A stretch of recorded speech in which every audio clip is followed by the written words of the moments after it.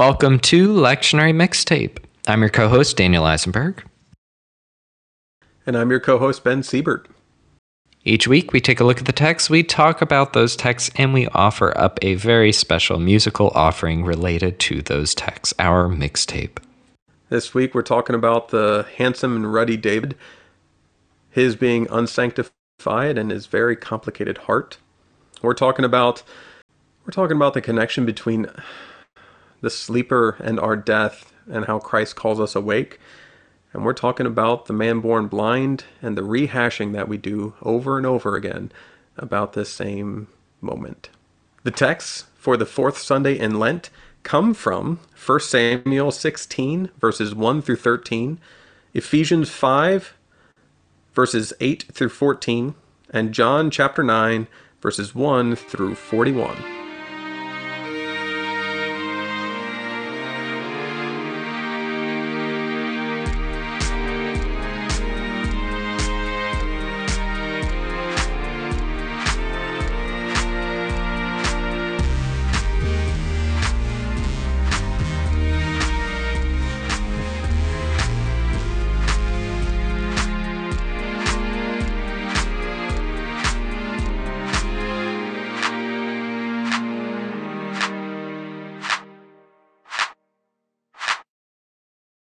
All right, the first reading for the fourth Sunday in Lent comes from 1 Samuel 16, verses 1 through 13. The Lord said to Samuel, "How long will you grieve over Saul? I have rejected him from being king over Israel. Fill your horn with oil and set out. I will send you to Jesse the Bethlehemite, for I have provided for myself a king among his sons." Samuel said, "How can I go? If Saul hears of it, he will kill me." The Lord said, "Take a heifer with you and say, 'I have come to sacrifice to the Lord.' Invite Jesse to the sacrifice, and I will show you what to do. And you shall anoint for me the one whom I name for you." Samuel did what the Lord commanded and came to Bethlehem. The elders of the city came to meet him trembling and said, "Do you come peaceably?" He said, "Peaceably. I have come to sacrifice to the Lord. Sanctify yourselves and come with me to the sacrifice." And he sanctified Jesse and his sons and invited them to the sacrifice. When they came, he looked on Eliab and thought, "Surely the Lord's anointed is now before the Lord." But the Lord said to Samuel, "Do not look on his appearance or on the height of his stature, because I have rejected him. For the Lord does not see as mortals see. They look on the outward appearance, but the Lord looks on the heart." Then Jesse called Abinadab and made him pass before Samuel. He said, "Neither has the Lord chosen this one." Then Jesse made Shammah pass by. He said, "Neither has the Lord chosen this one." Jesse made 7 of his sons pass before Samuel, and Samuel said to Jesse, "The Lord has not chosen any of these." Samuel said to Jesse, "Are all your sons here?" And he said, "There remains yet the youngest, but he is keeping the sheep." And Samuel said to Jesse, "Send him and bring him, for we will not sit down until he comes here." Then he sent and brought him in. Now he was ruddy, and he had beautiful eyes, and was handsome. The Lord said, "Rise and anoint him, for this is the one." Then Samuel took the horn of oil and anointed him in the presence of his brothers, and the Spirit of the Lord came mightily upon David from that day forward. Samuel then sent out and went to Ramah.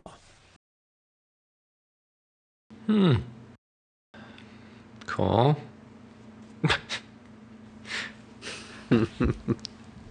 I don't know.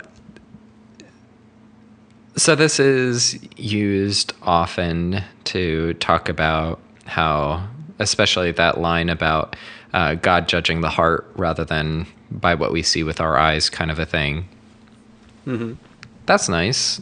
I like that. I think that's good. I think the text shoots itself in the foot a little bit by also mentioning that David was also a good-looking dude. It's like, after going through such lengths to be like, No, God didn't choose the one who looked tall and strong and awe-inspiring. Also, just in case you were wondering, David was kind of hot. You should know. And you're like, cool, thank you. Well, and I don't know. It does kind of seem like it would serve the story better if David was like the ugly duckling, to use our, a common cultural story. I would also say the text throws us another curve, Like we think we know how it's exactly going to go. Like God doesn't choose the strong or the handsome or whatever. Wait, never mind. Yeah. Like God does whatever God's going to do. And maybe that's to say, like, maybe the point of mentioning how he was handsome is that doesn't exactly evoke fearsome military leader. Like you want, I don't know, like thinking of a grizzled pirate ship captain or something like that, like with missing teeth and scars. Like, yeah, that's a tough guy. And I don't know, he seems kind of like, I don't know, he's a pretty boy or something. Like, I don't know. Well, maybe not in yeah, but to say handsome is also to say unmarked. Like he's unscarred, untested, unshaped by the world, Okay, yeah. I like that too. We take our lumps as we go through time. He's got nothing. Yeah, and God still uses even someone without all of that military experience and that awe-inspiring strength and whatnot. Even somebody who's fresh like David. Yeah. Yeah. That's good. I'll also say that what struck me when I was going through this text before is that David is unsanctified. Jesse and his whole house is sanctified for the sacrifice beforehand, but David's not. And that's interesting, for the power of God not to be found only in the sanctified. Yeah. Yeah, absolutely. He wasn't deemed to be important enough to be a part of even this sacrifice, to be sanctified for that, and yet, he ends up getting anointed as king. Different kind of sanctification, and yeah. It's pretty good. I've been to a couple of synod events for how the church can be more welcoming to LGBTQ persons, especially youth. And in one of the workshops that we talked about, we were talking about what are positive scripture verses, like not even just like, let's get defensive about Leviticus and Romans 1 and stuff like that, but what are the positive messages that we can say where God does in fact affirm all people and doesn't judge by one's gender identity or sexual orientation. And this passage comes to mind. The idea that, God knows our heart. God knows, and especially in relation to gender identity, God knows, that you are in fact non-binary, or you are in fact male or a man and not a woman, or vice versa. Like, I think that can be a word of affirmation. I think that idea of God knowing our heart can be a word of affirmation, yes. I think as we see it tied into David's story, it gets tricky because this is also the David of the killing of Uriah and the rape of Bathsheba, and so for me, that story is always echoing throughout David's story, and there's lots of David's story that just is complicated. So I don't, how do I say this? It's important for when the text is being used in the way that you prescribed, for us to not have any implication of the sin that's also in David's heart being aligned with the, this connection, Sure. And that's, the whole thing, that God knows our heart in terms of our identity. God also knows our heart in terms of sin and all of that, and not to conflate that together. I mean, your identity isn't your sin, which is what some voices say. And Yeah. so, yeah, absolutely. For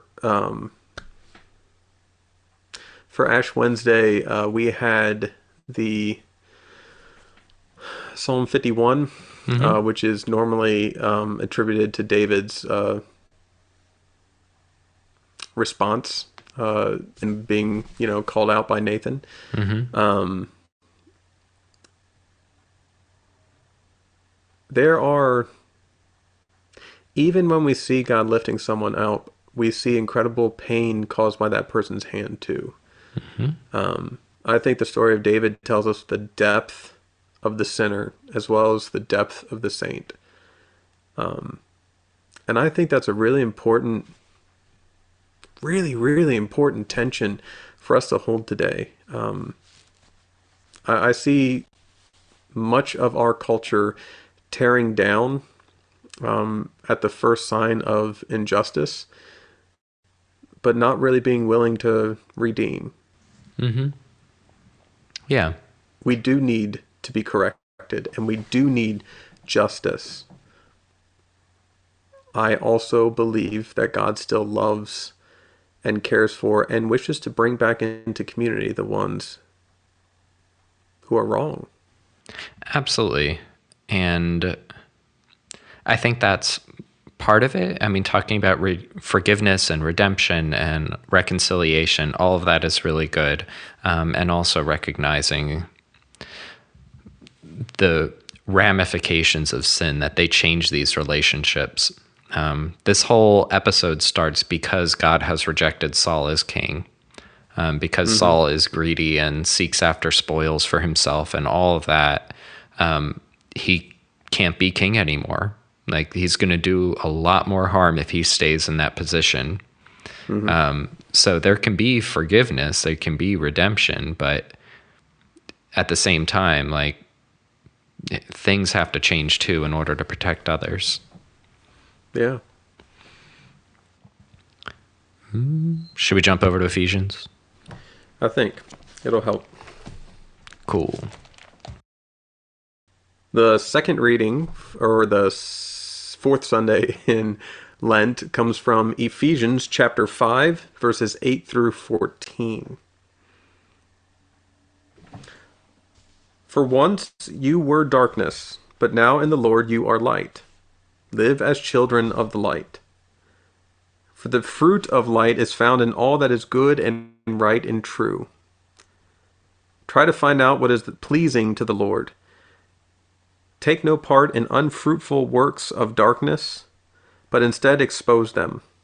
For it is shameful even to mention what people do secretly, but everything exposed by the light becomes visible. For everything that becomes visible is light. Therefore it says, Sleeper, awake, rise from the dead, and Christ will shine on you.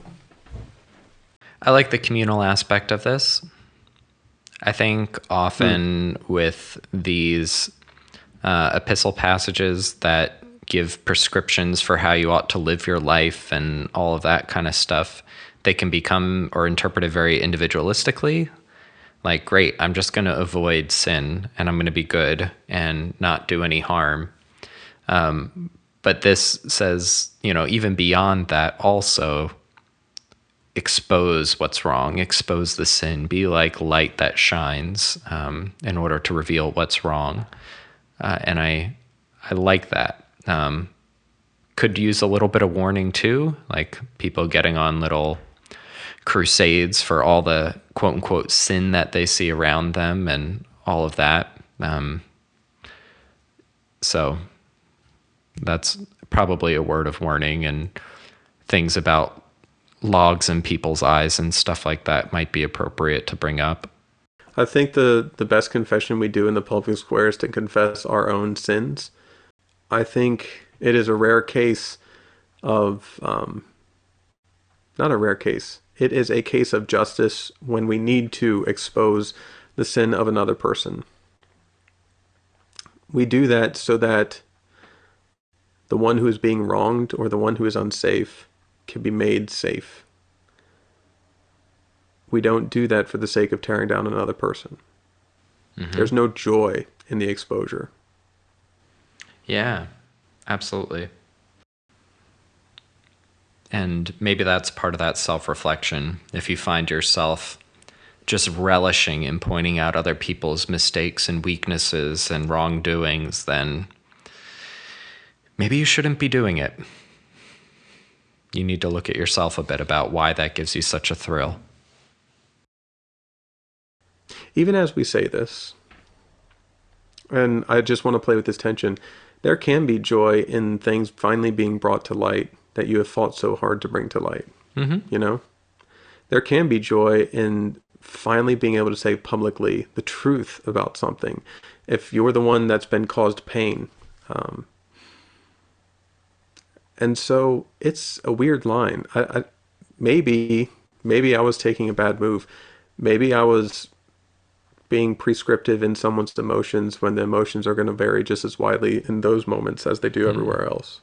In this text, its end, sleep or awake, rise from the dead, and Christ will shine on you. In the pericope, I just found it interesting that was this week and not next week with Lazarus. It is this week with the man born blind. I think that this call, sleep or awake, rise from the dead, and Christ will shine on you, is a baptismal song for us in our Lenten journey, but it's so much more gentle of a call to confession than people saying you're wrong, you should say it out loud. You know? This is an invitation to life through death. And that, I don't know, it strikes me better.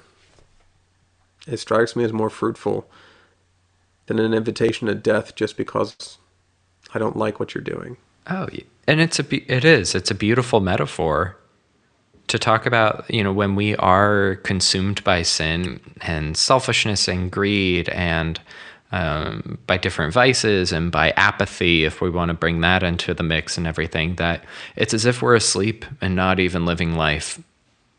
And by seeing the possibilities that Christ has called us to bring about justice and peace and reconciliation and forgiveness and all those things that are part of the baptized life, that's like being awake and actually living.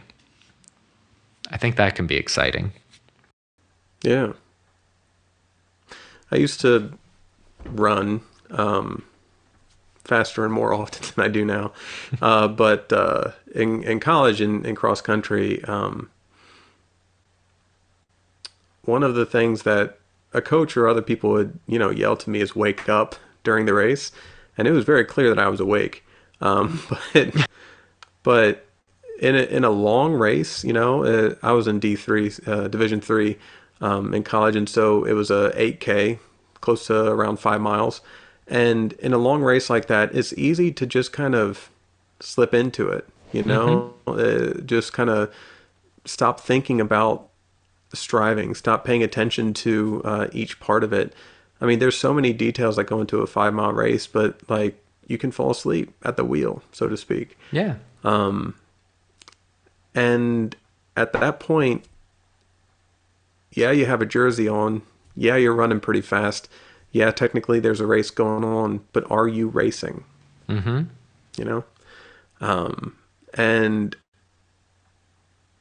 I find that our call to be disciples of Christ is very similar. Yeah, we're in church. Yeah, we're doing the stuff. But are we asleep at the wheel while we're doing it? Are we really even trying to hear the voice of God? Are we really even racing? Yeah, what you're saying reminds me of the practice of mindfulness.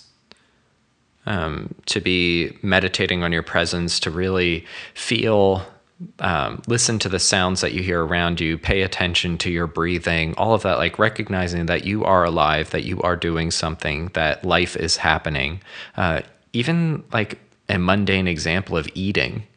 How often do you sit down, eat lunch, Think about the flavors that you're tasting and the textures that you're experiencing, and reflect on where this food came from and how it is a blessing and the people that you're sharing with it, rather than just like, I am hungry, I'm going to eat this thing that is food and just go. And you don't even give a thought to it. And how can our Christian life together be something that we are mindful of, that we pay attention to what God is doing in our midst and the people that are around us and all of that? I don't know. It's just what popped into my brain as you were talking about the running. From a human standpoint, though, awareness, mindfulness takes a huge amount of energy. Mm-hmm. Like, there's a reason at the end of the day, instead of like walking through all of my things and being able to put them down well, I'm like, hey, is there TV I can watch and just like mindlessly forget things? Mm-hmm. It's not necessarily in my long-term good. It still takes energy. It still takes time.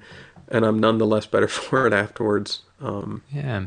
And sometimes you need I'm help. Yeah.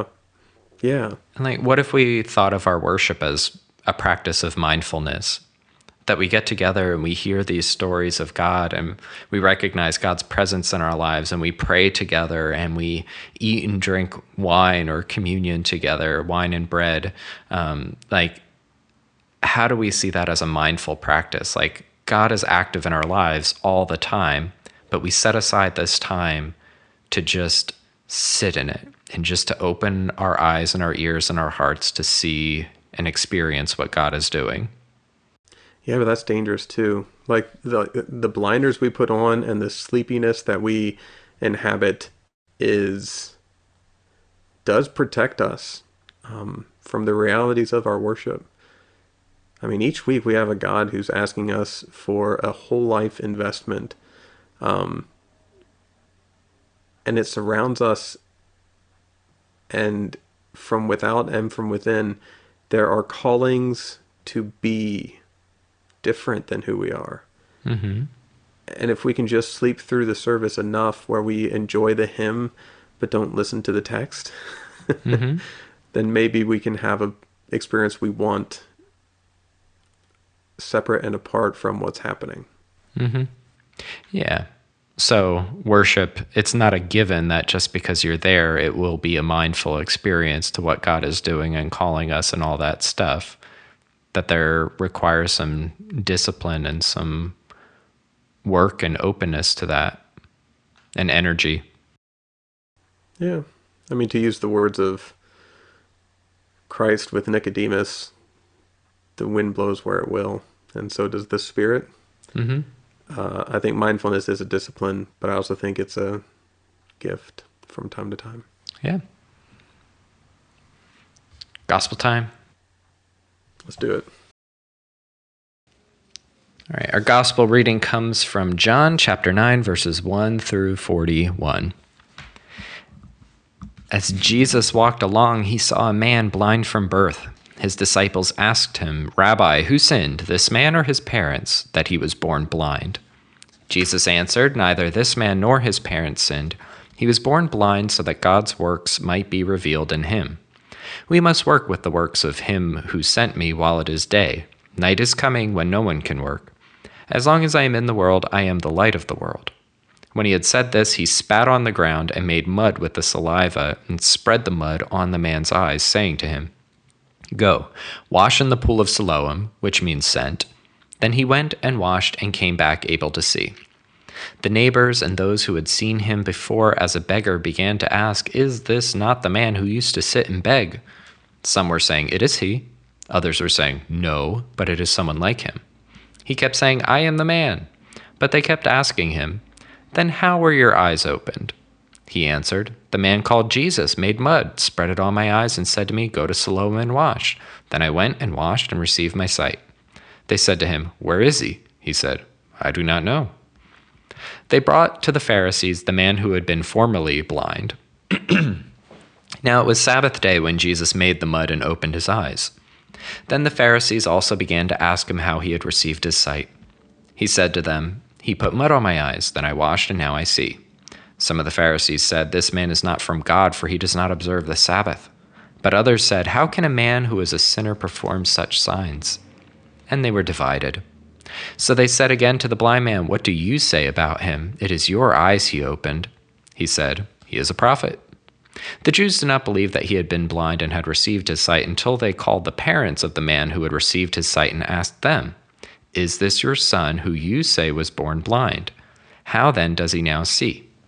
His parents answered, "We know that this is our son and that he was born blind, but we do not know how it is that now he sees, nor do we know who opened his eyes. Ask him. He is of age. He will speak for himself." His parents said this because they were afraid of the Jews, for the Jews had already agreed that anyone who confessed Jesus to be the Messiah would be put out of the synagogue. Therefore his parents said, "He is of age. Ask him." So for the second time they called the man who had been blind, and they said to him, "Give glory to God. We know that this man is a sinner." He answered, "I do not know whether he is a sinner. One thing I do know, that though I was blind, now I see." They said to him, "What did he do to you? How did he open your eyes?" He answered them, "I have told you already, and you would not listen. Why do you want to hear it again? Do you also want to become his disciples?" Then they reviled him, saying, "You are his disciples, but we are disciples of Moses. We know that God has spoken to Moses, but as for this man, we do not know where he comes from." The man answered, "Here is an astonishing thing. You do not know where he comes from, and yet he opened my eyes. We know that God does not listen to sinners, but he does listen to one who worships him and obeys his will. Never since the world began has it been heard that anyone opened the eyes of a person born blind.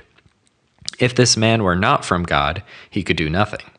They answered him, "You are born entirely in sins, and you are trying to teach us?" And they drove him out. Jesus heard that they had driven him out, and when he found him, he said, "Do you believe in the Son of Man?" He answered, "And who is he, sir? Tell me, so that I may believe in him." Jesus said to him, "You have seen him, and the one speaking to you is he." He said, "Lord, I believe." And he worshipped him. Jesus said, "I came into this world for judgment, so that those who do not see may see, and those who do see may become blind." Some of the Pharisees near him heard this and said to him, "Surely we are not blind, are we?" Jesus said to them, "If you were blind, you would not have sin. But now that you say we see, your sin remains." Gospel of the Lord. So a lot of pitfalls here. Oh, yeah? Yeah, right. I don't know. To treat someone's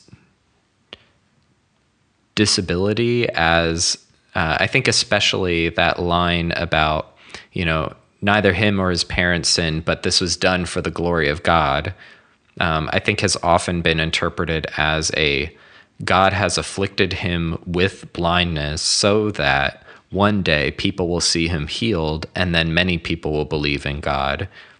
It's all part of God's grand scheme. And I don't think so. That's just not how God works. Willy-nilly inflicting hardship on people so that God can prove a point. And we skip over, right, the very clear thing of God did not cause this because of sin. Mm-hmm. Yep. Right. Like for all of the stuff that we put in one another's presence of maybe this is happening because I sinned. Here's an instance with Christ saying very clearly, nope, this isn't what's happening here. We also have several moments in our scripture where we assume that things are happening because of our sin. And so it's difficult to say this is a one-time for all moment. But at the very least, we say not everything happens because we're sinning. Mm-hmm. Yeah, absolutely. What I will also add to the last part of the phrase, so that the glory of God may be seen through him, it's my understanding that that's the purpose of all creation. Yeah. I mean, I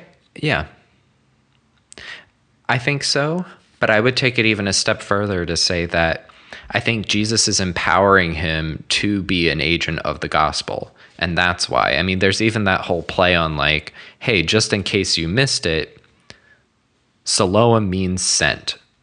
And so you get this whole thing of like, this guy is not just a problem for you to solve, a conundrum to figure out, a way for us to get the right theology about God. But instead, he is a human being who was once ostracized and set on the outskirts, dismissed as a sinner, and then restored by Jesus and given a mission. And that's empowering. That is exciting. And I think that can be, again, I'm this Lent, I'm leaning very much into the go get 'em tiger end of things. But I think that's another go get 'em tiger sermon. Like, the people that we push out on the side and say they have nothing to offer and the best they can do is make us wonder about the nature of God and like see them as an object, Jesus sees as real people with gifts to be shared and blessings to be shared. Yeah. Jesus sees them as the same as the rest of creation. We are all, in our weakness, sharing the glory of God. Mm-hmm. Now, I want to be very clear that I don't necessarily see the weakness of the blind man as whether or not he sees in the same way that I do. Mm-hmm. I see the weakness of the blind man in his humanity, in his place in society where he's not able to control what's going on around him. And that's not his fault. Weakness and fault are not the same things. I see the way that he's struggling. Yeah. To be a voice of his own regard, to have people take him seriously, to have people honestly accept the words that he's saying about who Christ is and about who he is.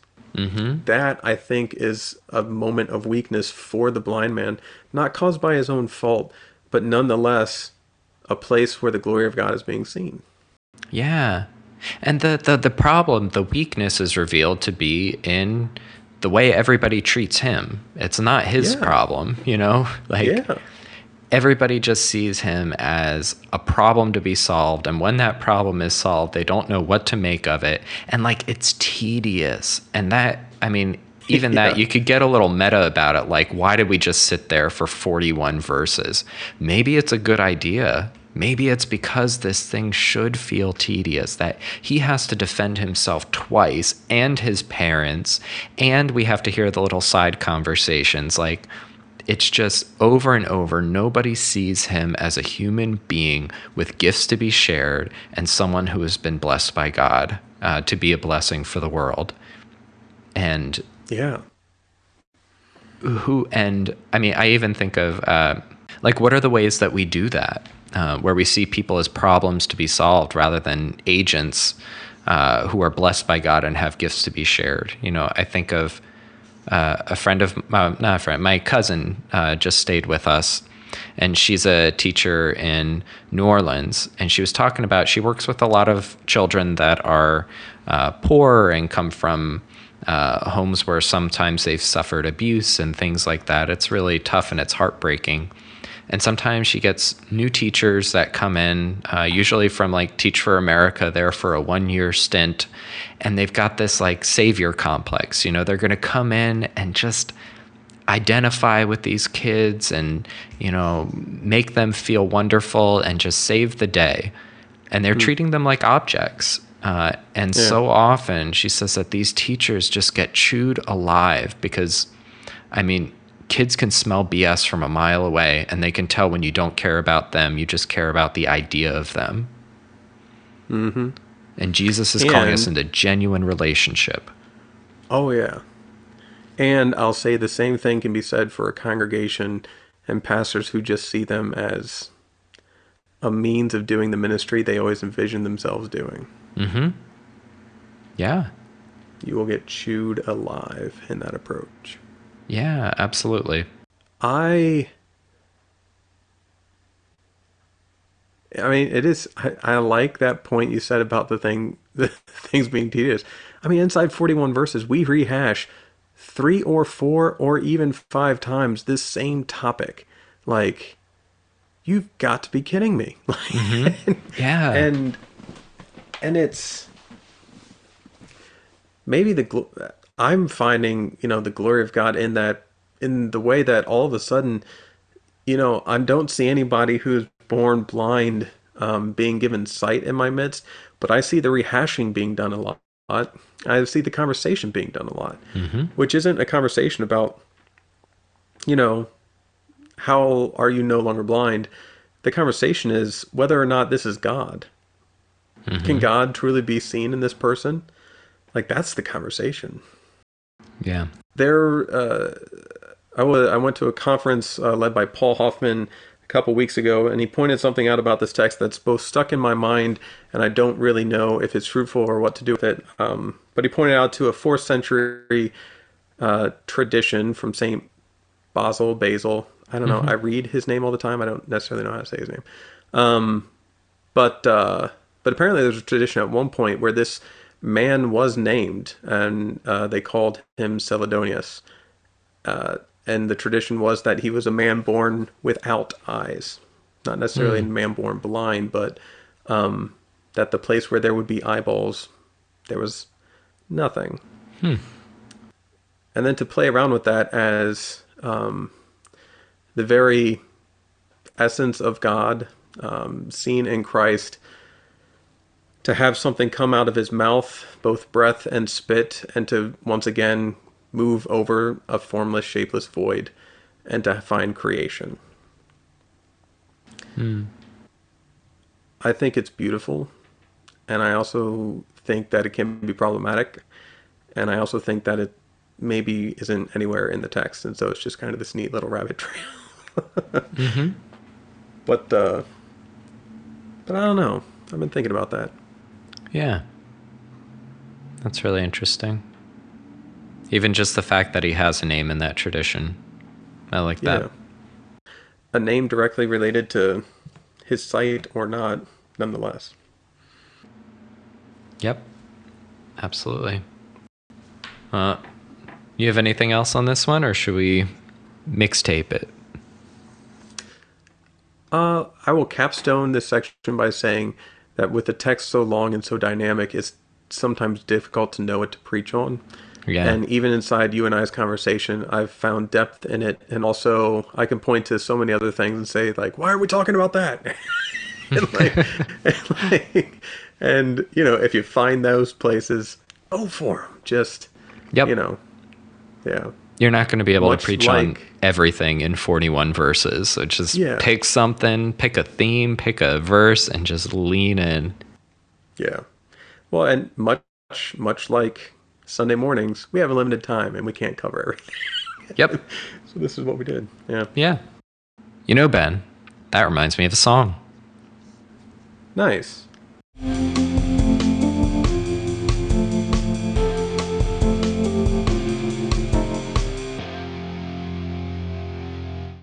Well, is it all right if I go first?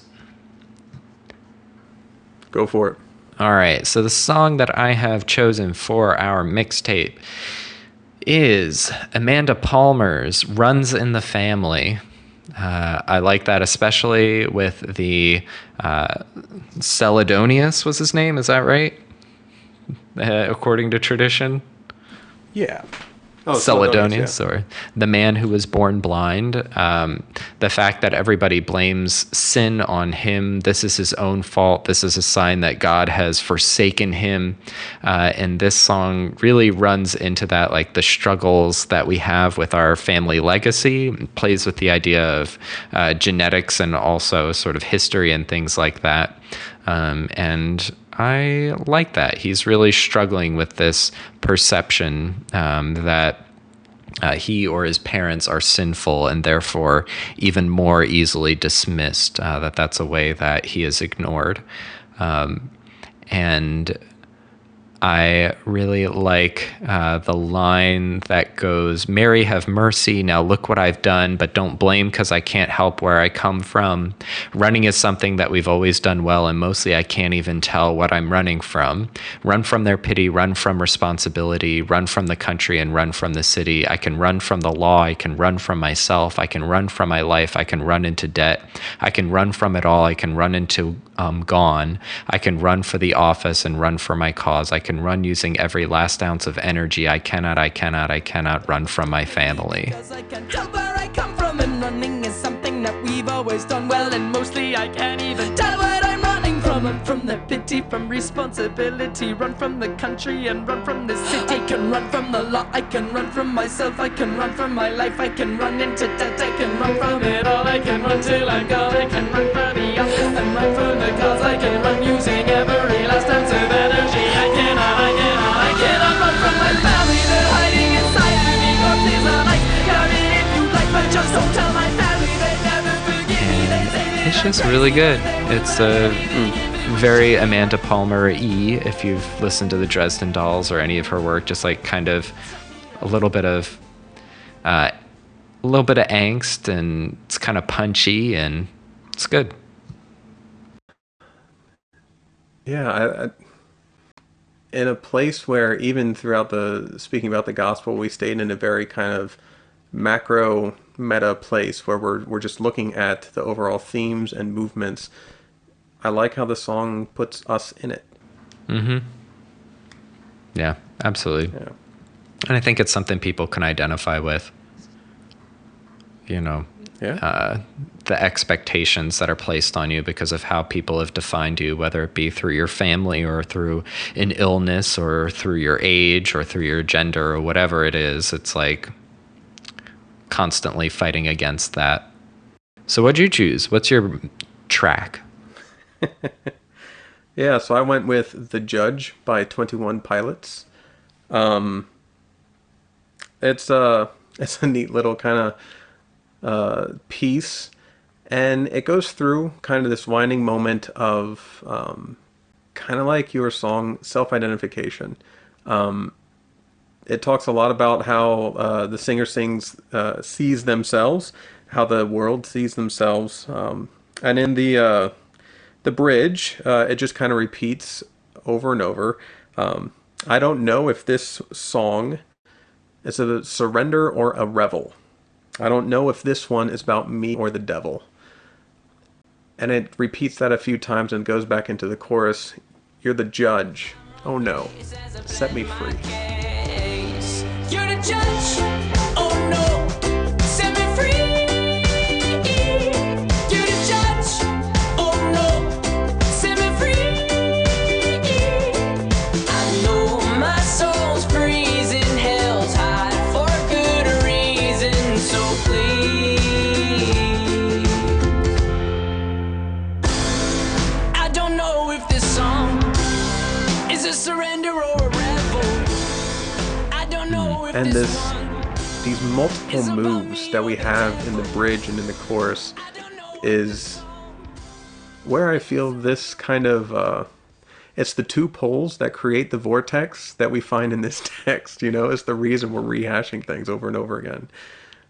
We don't know if this is something to revel or if we're just caving, and we don't know if this song is about us or the devil. We don't know what's happening, but we have seen something powerful. And when we realize that this is the judge, not that that's my favorite name for Christ, but sometimes accurate depending on the text. Mm-hmm. When we realize who this is, we both have "oh no" on our lips and "set me free" on our lips. It's a vulnerable place, but we immediately realize the power to graciously give us life too. Yeah. Cool. Yeah. Very nice. That duality of it all. Yeah. Well, Well, wow. That was a dramatic really milked it that well time. pause. Yeah, that's good. That's was going to do deep. it for us over here at We have Lectionary no bucket. Mixtape. Yeah. Thanks for spending time with us. We hope the content was much more useful than what we just produced right here. But I look forward to speaking with you all next time as well. Yeah. Take care. Bye. We'll see you later.